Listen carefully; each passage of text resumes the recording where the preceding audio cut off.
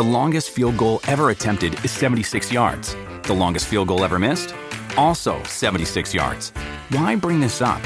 Because knowing your limits matters, both when you're kicking a field goal and when you gamble. Betting more than you're comfortable with is like trying a 70-yard field goal. It probably won't go well. So set a limit when you gamble and stick to it. Want more helpful tips like this? Go to keepitfunohio.com for games, quizzes, and lots of ways to keep your gambling from getting out of hand.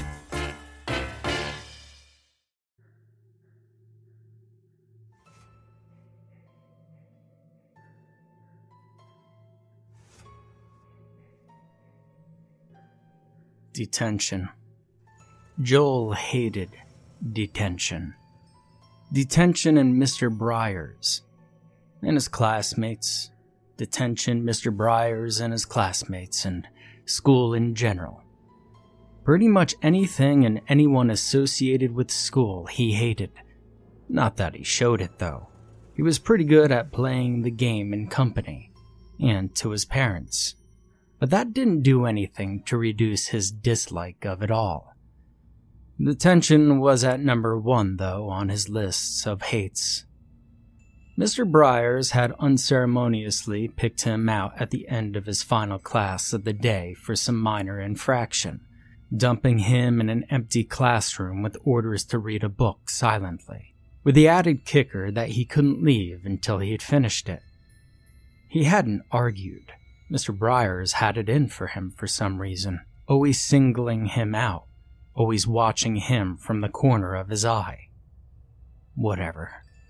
Going with the flow seemed the best option to deal with the asshole for the time being. Joel turned the book over in his hands. It was a light, slim book. The cover a garish cartoon picture of various men dressed in green tights and tunics, carrying a variety of swords and wooden staves.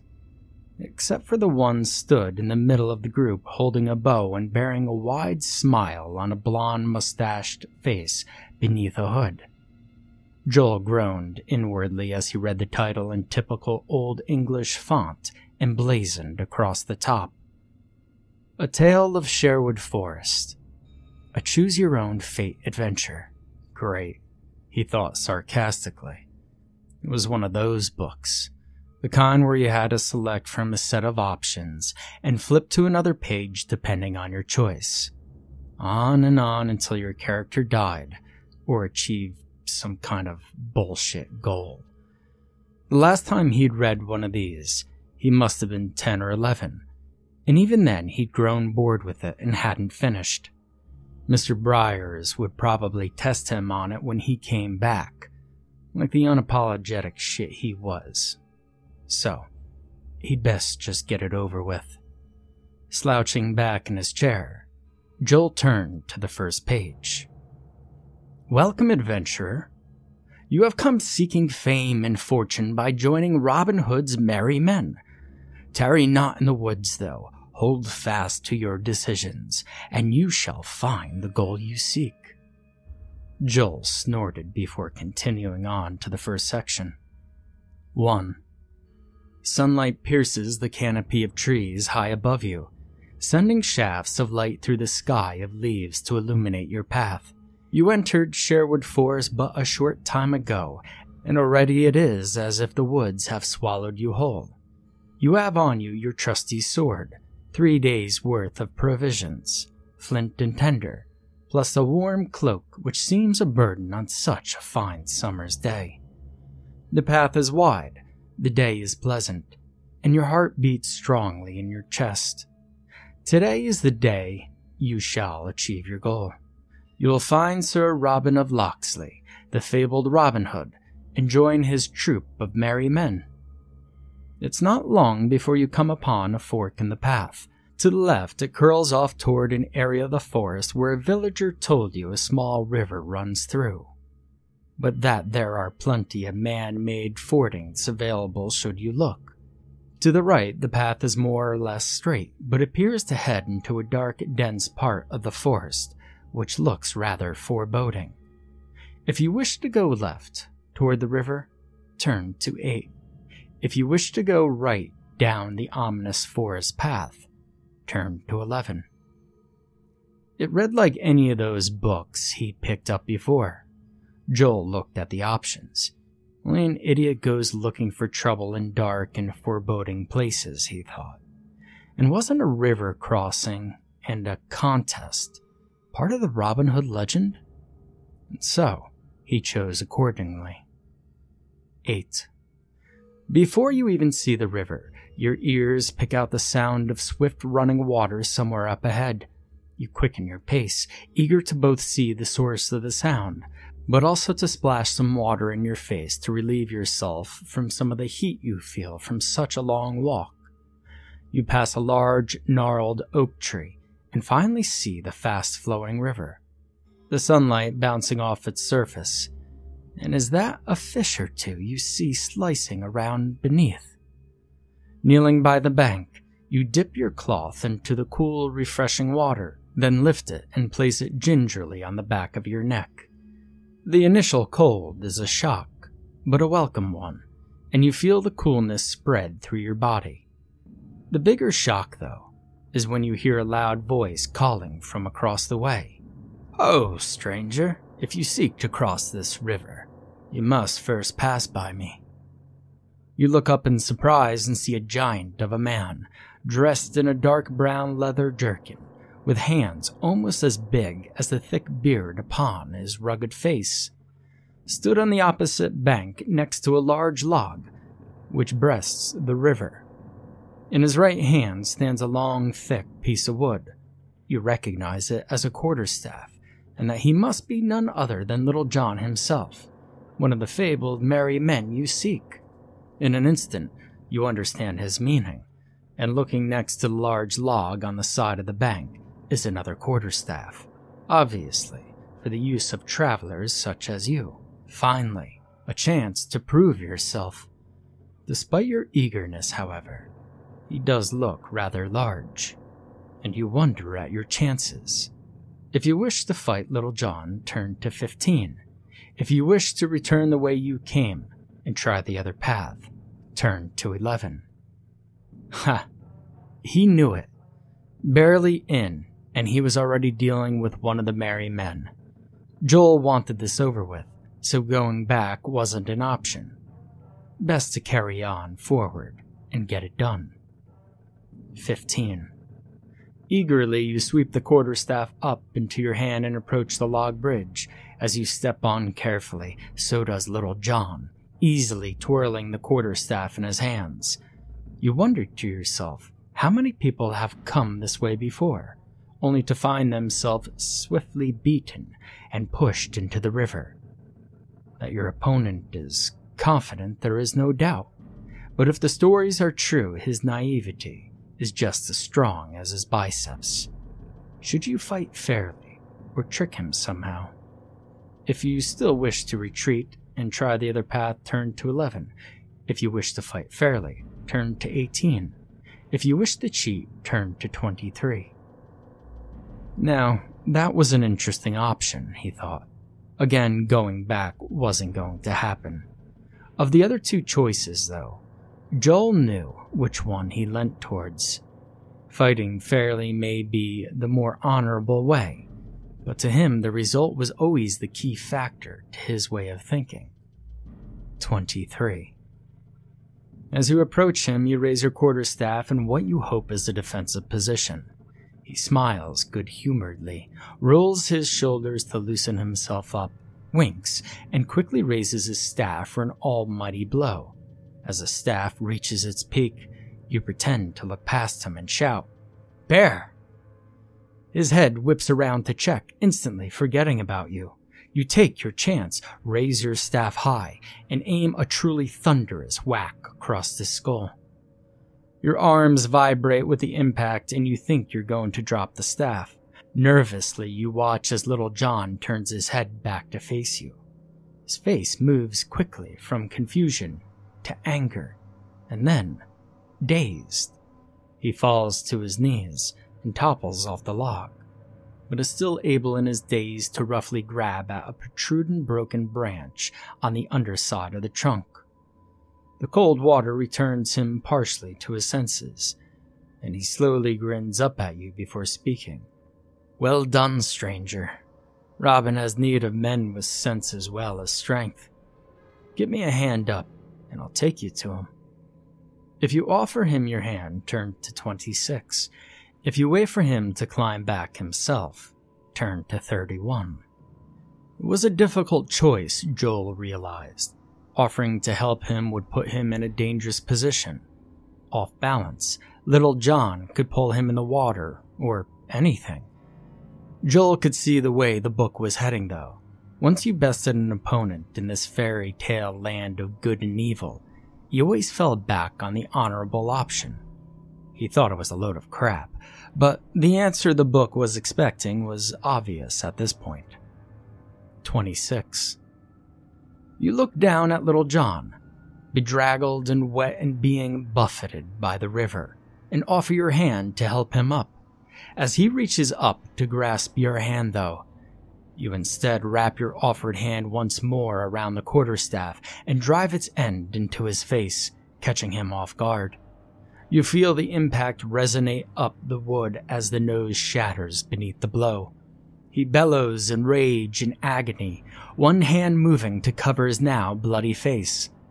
You quickly strike at his remaining hand, holding on to the branch under the log, and hear the satisfying crack of a broken bone. He yells once more and realizes his hold, the river quickly drawing him under and away.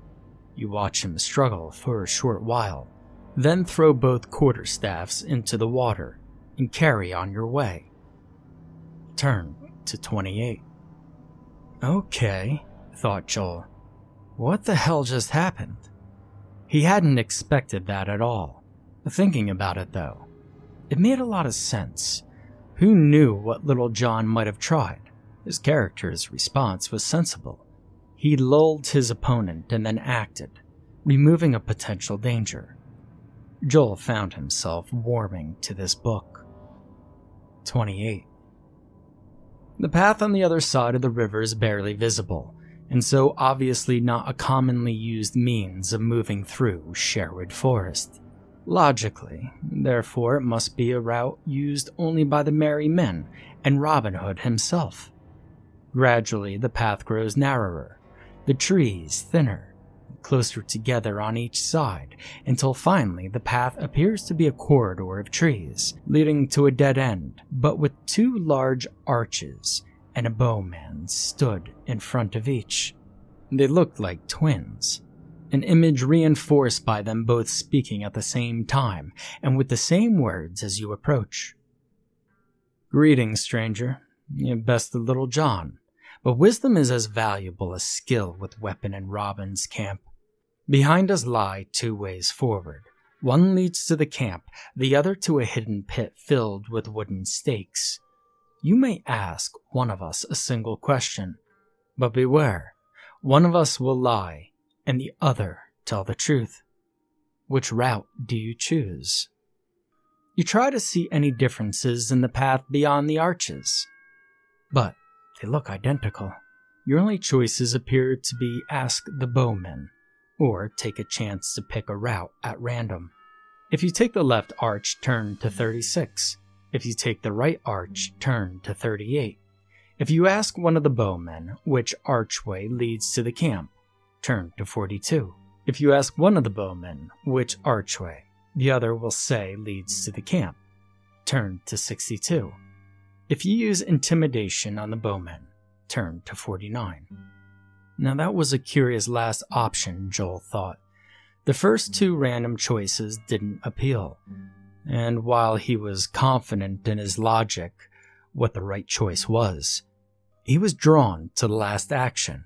It made a lot more sense to him, skipping the need to risk a correct answer against one he could guarantee if approached right. 49. You walk slowly up to one of the bowmen, rubbing your chin thoughtfully as if thinking of an appropriate question. Abruptly, you draw your sword, catching them off guard and grabbing the nearest from behind, placing your blade against his throat before the other can react. The one you are holding trembles beneath your grip, whilst the other watches you nervously, fingering his bow. If you ask the bowman to tell you which arch leads to the camp, or you'll kill the one you're holding, turn to 42. If you kill the bowman you are holding immediately, turn to 47. Another interesting set of options. That threats were useful, Joe knew from past experience, only if the other guy knew you'd carry them out. Carl in 5th grade had learnt that lesson the hard way. The answer was obvious. 47. Without a flicker of emotion, you draw your sword across the throat of the man you are holding. He gurgles in alarm as the flesh parts and blood spurts forth from the wound across his neck, dropping him to the ground in breath his last. You point your blade at the stomach of the other bowman. If you ask the remaining bowman to tell you now which arch leads to the camp, turn to 56. If you force the bowman to go ahead of you by sword point through one of the arches, turn to 53. Well, both choices would work, Joe thought casually, but one of them obviously added an element of insurance to his character's survival. 53. Prodding the remaining bowman with the point of your now bloody sword, you state coldly that what happened to his friend can quite easily happen to him, and that he will now lead you through the correct archway to the camp. Reluctantly, he moves towards the right arch. If you follow the remaining bowman through the arch, turn to 68.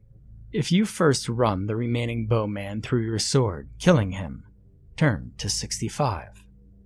Now Joel was caught at this one. It wasn't an obvious answer as the last. Keeping the remaining bowman alive added an element of risk if he tried to escape. But then, how far did the man's loyalty to Robin Hood and his cause go? So far as to pick the wrong archway even, thus risking his own life. Despite the risks, having the captive bowman along gave Joel more options, he realized. 68. The bowman has been stumbling ahead of you forlornly at sword point for a few minutes when you notice his furtive glances back and the slowing of his pace. Prepared, you wait until he makes his move. 10 steps later, he spins and grabs for your sword. You efficiently stab him through the stomach. Then, kick his shuddering body off your blade. As he falls backward, the earth ahead of you gives way, and his body falls into the trap you had previously been warned about. Skirting the edge, you look down to see his bloody and broken form pierced upon multiple sharpened stakes, one piercing his cheek and exiting his mouth and giving him a permanently shocked expression. Content he is dead, you make your way back along the path to the 2 arches. You take some time to dig a shallow grave a little way from the arches and bury the bowman you killed earlier, covering the mound with additional loose leaves and sticks. Once happy with your work, you turn and take the left archway. Turn to 22. He'd known he was right to keep him alive. Additional resources were a useful buffer between himself and unpleasant situations, like the friends he cultivated at school. As long as they could be controlled or manipulated, they were handy to have around. Those that weren't could be discarded easily enough later on should the need arise. 22. You've been walking along the path for a while now, and decide to take a rest and eat some of your food. Looking around, you find a suitable tree stump and sit down, digging out from your bag half a loaf and a wedge of strong cheese wrapped in linen. You take a large bite of each and wash them down with some water from the skin hanging from your belt.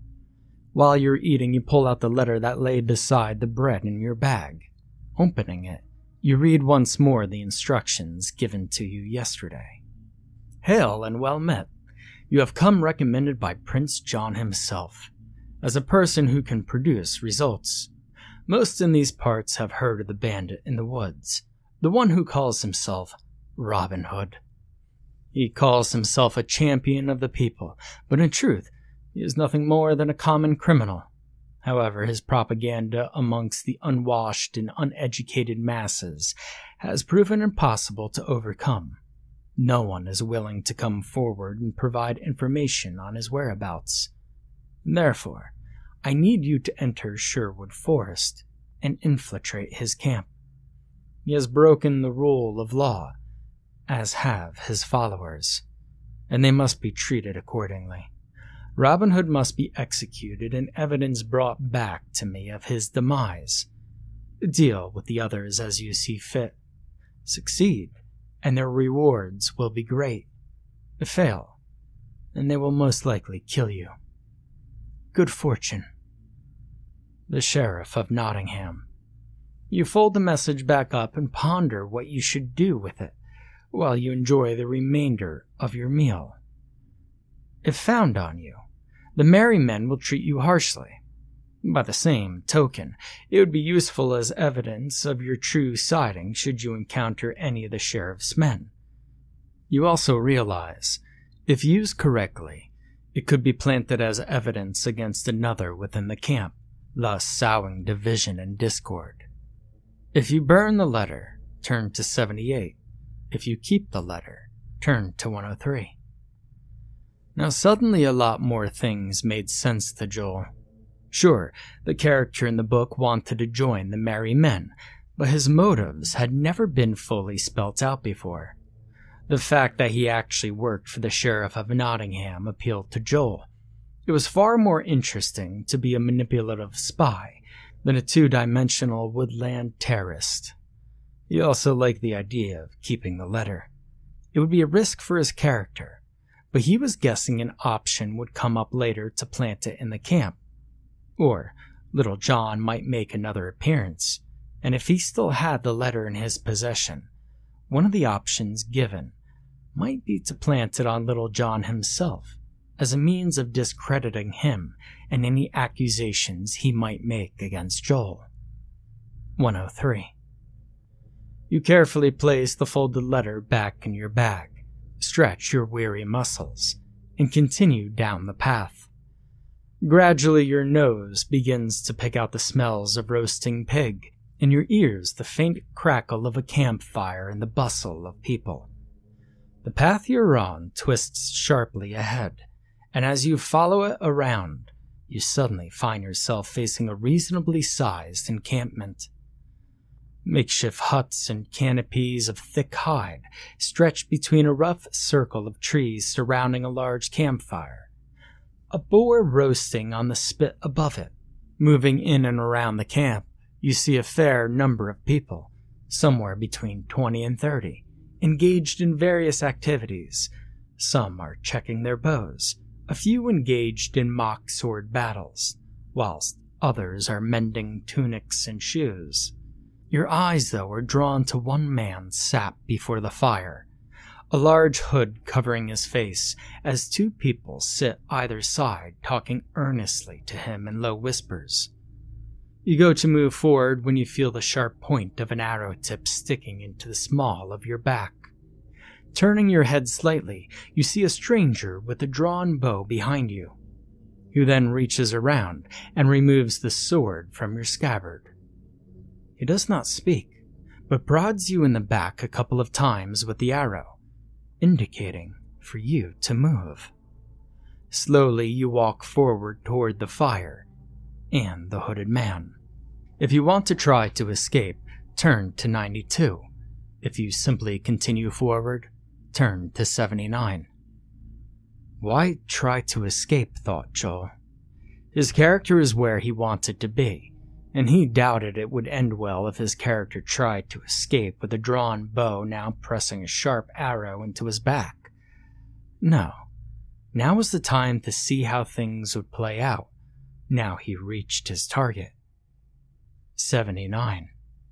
As you get closer to the fire, the two men talking to the hooded man notice you and fall silent, turning to look hard-faced at you. The hooded man reaches up slowly and pulls his hood back, turning to face you. His golden hair and mustache would have been enough identification.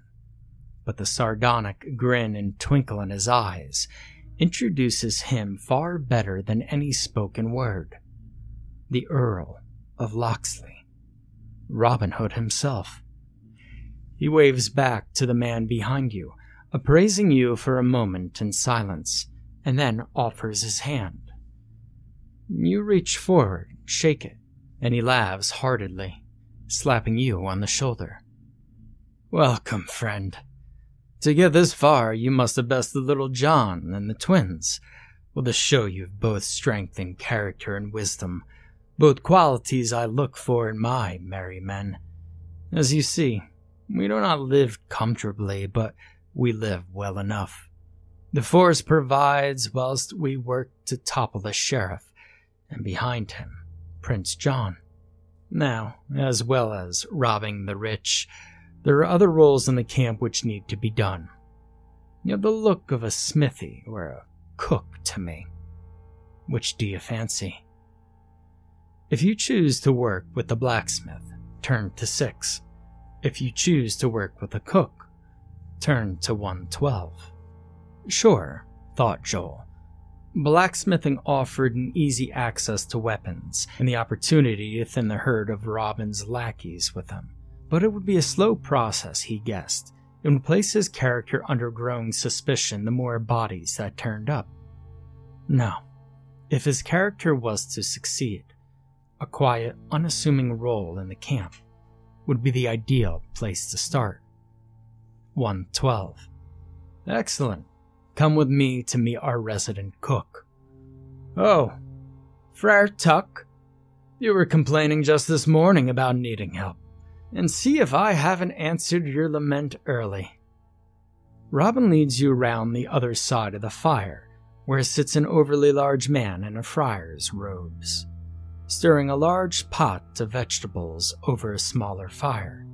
He looks up from sipping from a wooden ladle, his cheeks ruddy and his eyes bright. Well, bless my soul, my prayers have been answered.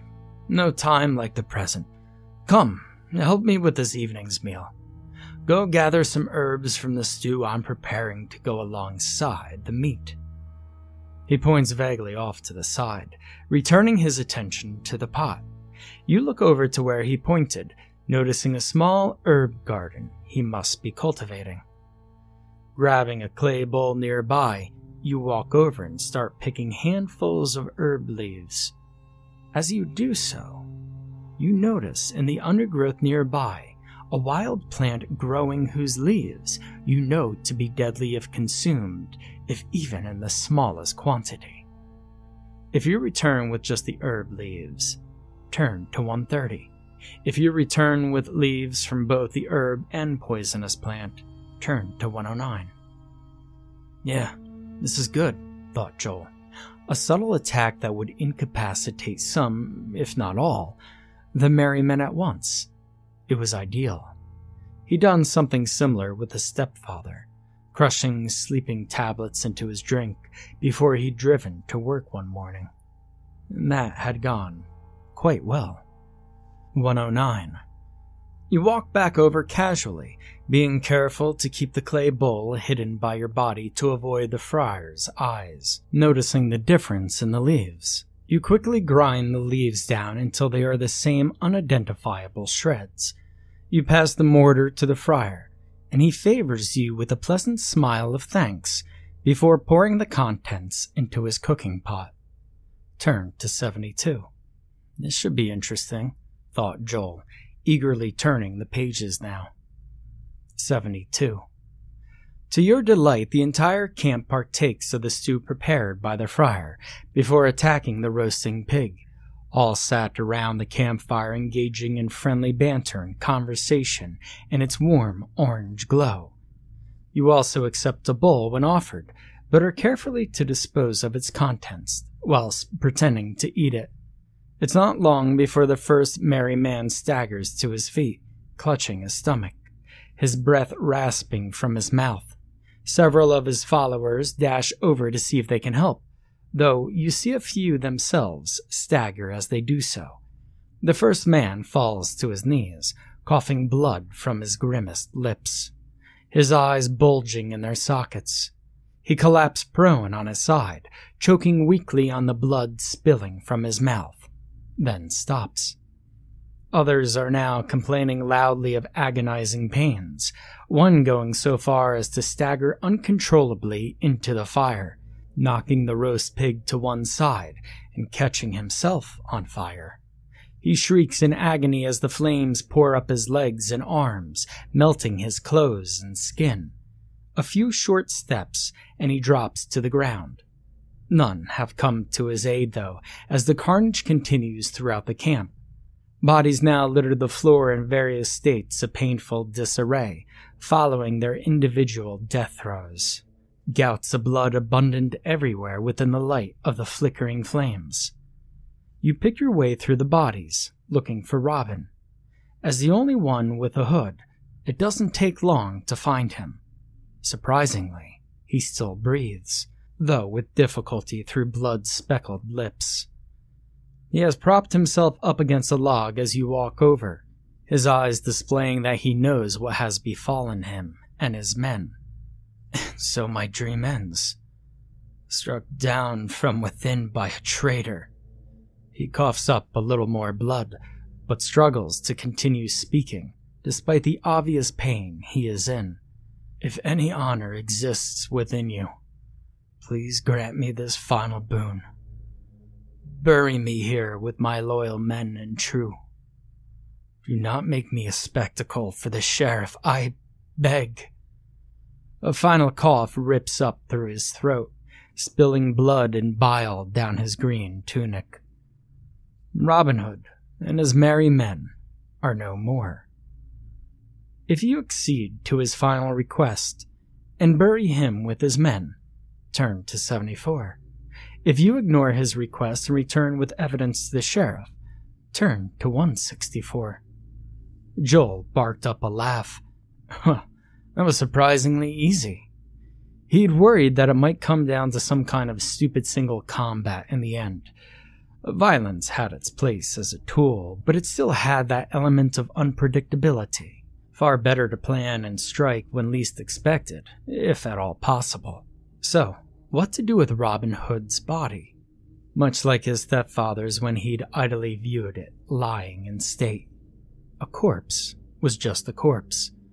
A bag of meat and bones, with no rights to further affect the living with its demands. The only function it had now was if its demise could be a benefit to those still alive. 164. Rolling Robin Hood's body over with your foot, you examine his eyes for further signs of life, then drag it over to a nearby tree stump. After some effort, you prop his body in place, his neck and head now resting on its flat top. You grab a large axe from the blacksmith's hut, rest the blade gently against his neck for aiming, then raise it high above your head and bring it down swiftly. The blade easily cleaves through, blood spurting from the gaping wound as his head rolls down next to the stump. With effort, you rip the hood from his now decapitated body, slump down against the tree, and wrap his head within it. That done, you take one last look around the camp for any survivors, then pick one of the huts to sleep in till morning.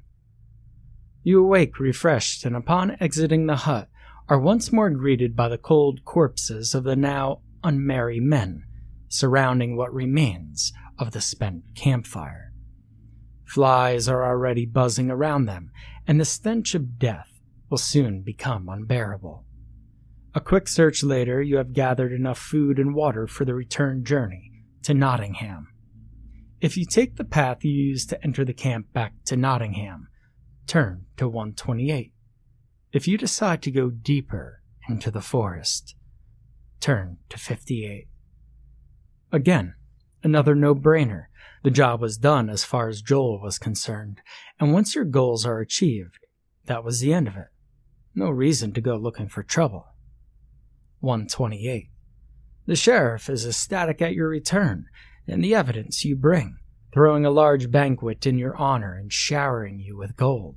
He also mentions that Prince John has decreed that on the successful completion of your mission, you will be both knighted and awarded all the lands previously owned by the late Earl of Locksley. 3 days later, dressed in the fine garb of a nobleman, and with your own servants, the sheriff bids you farewell from his castle as you leave to take up your new position. As you pass under the gates of the drawbridge, you look up to the battlements and nod in parting to the gray face watching, the dead eyes of Robin Hood gazing down upon you from atop a spike. The end. Now, turn to 154. Wait, there's more? Probably a recommendation to read more of the books in the series, thought Joel. He had to admit, though, he liked his book despite his initial distaste for it. It appealed to him somehow. The answer is more in line with his way of thinking. To his surprise, he found he was interested in seeing what the other books in the line had to offer. 154. Congratulations on completing the story, adventurer, but your adventures don't have to stop there. If you reach this result straight through without cheating, we'll know if you have, and are interested in continuing your adventures, ask the teacher who gave you this book for more details. They recognize something special in you, and were always on the lookout for young people with a unique way of looking at the world. Your government needs people like you, and we can offer you real-life adventures you wouldn't believe. Training in all the cool skills you've read in this book and more, and the opportunity to travel the world. If you're interested, please turn to the inside of the back cover and fill in your name and address in the space provided before returning the book. See you soon, adventurer. Joel smiled to himself, a genuine one for a change rather than one he mainly employed when in social situations.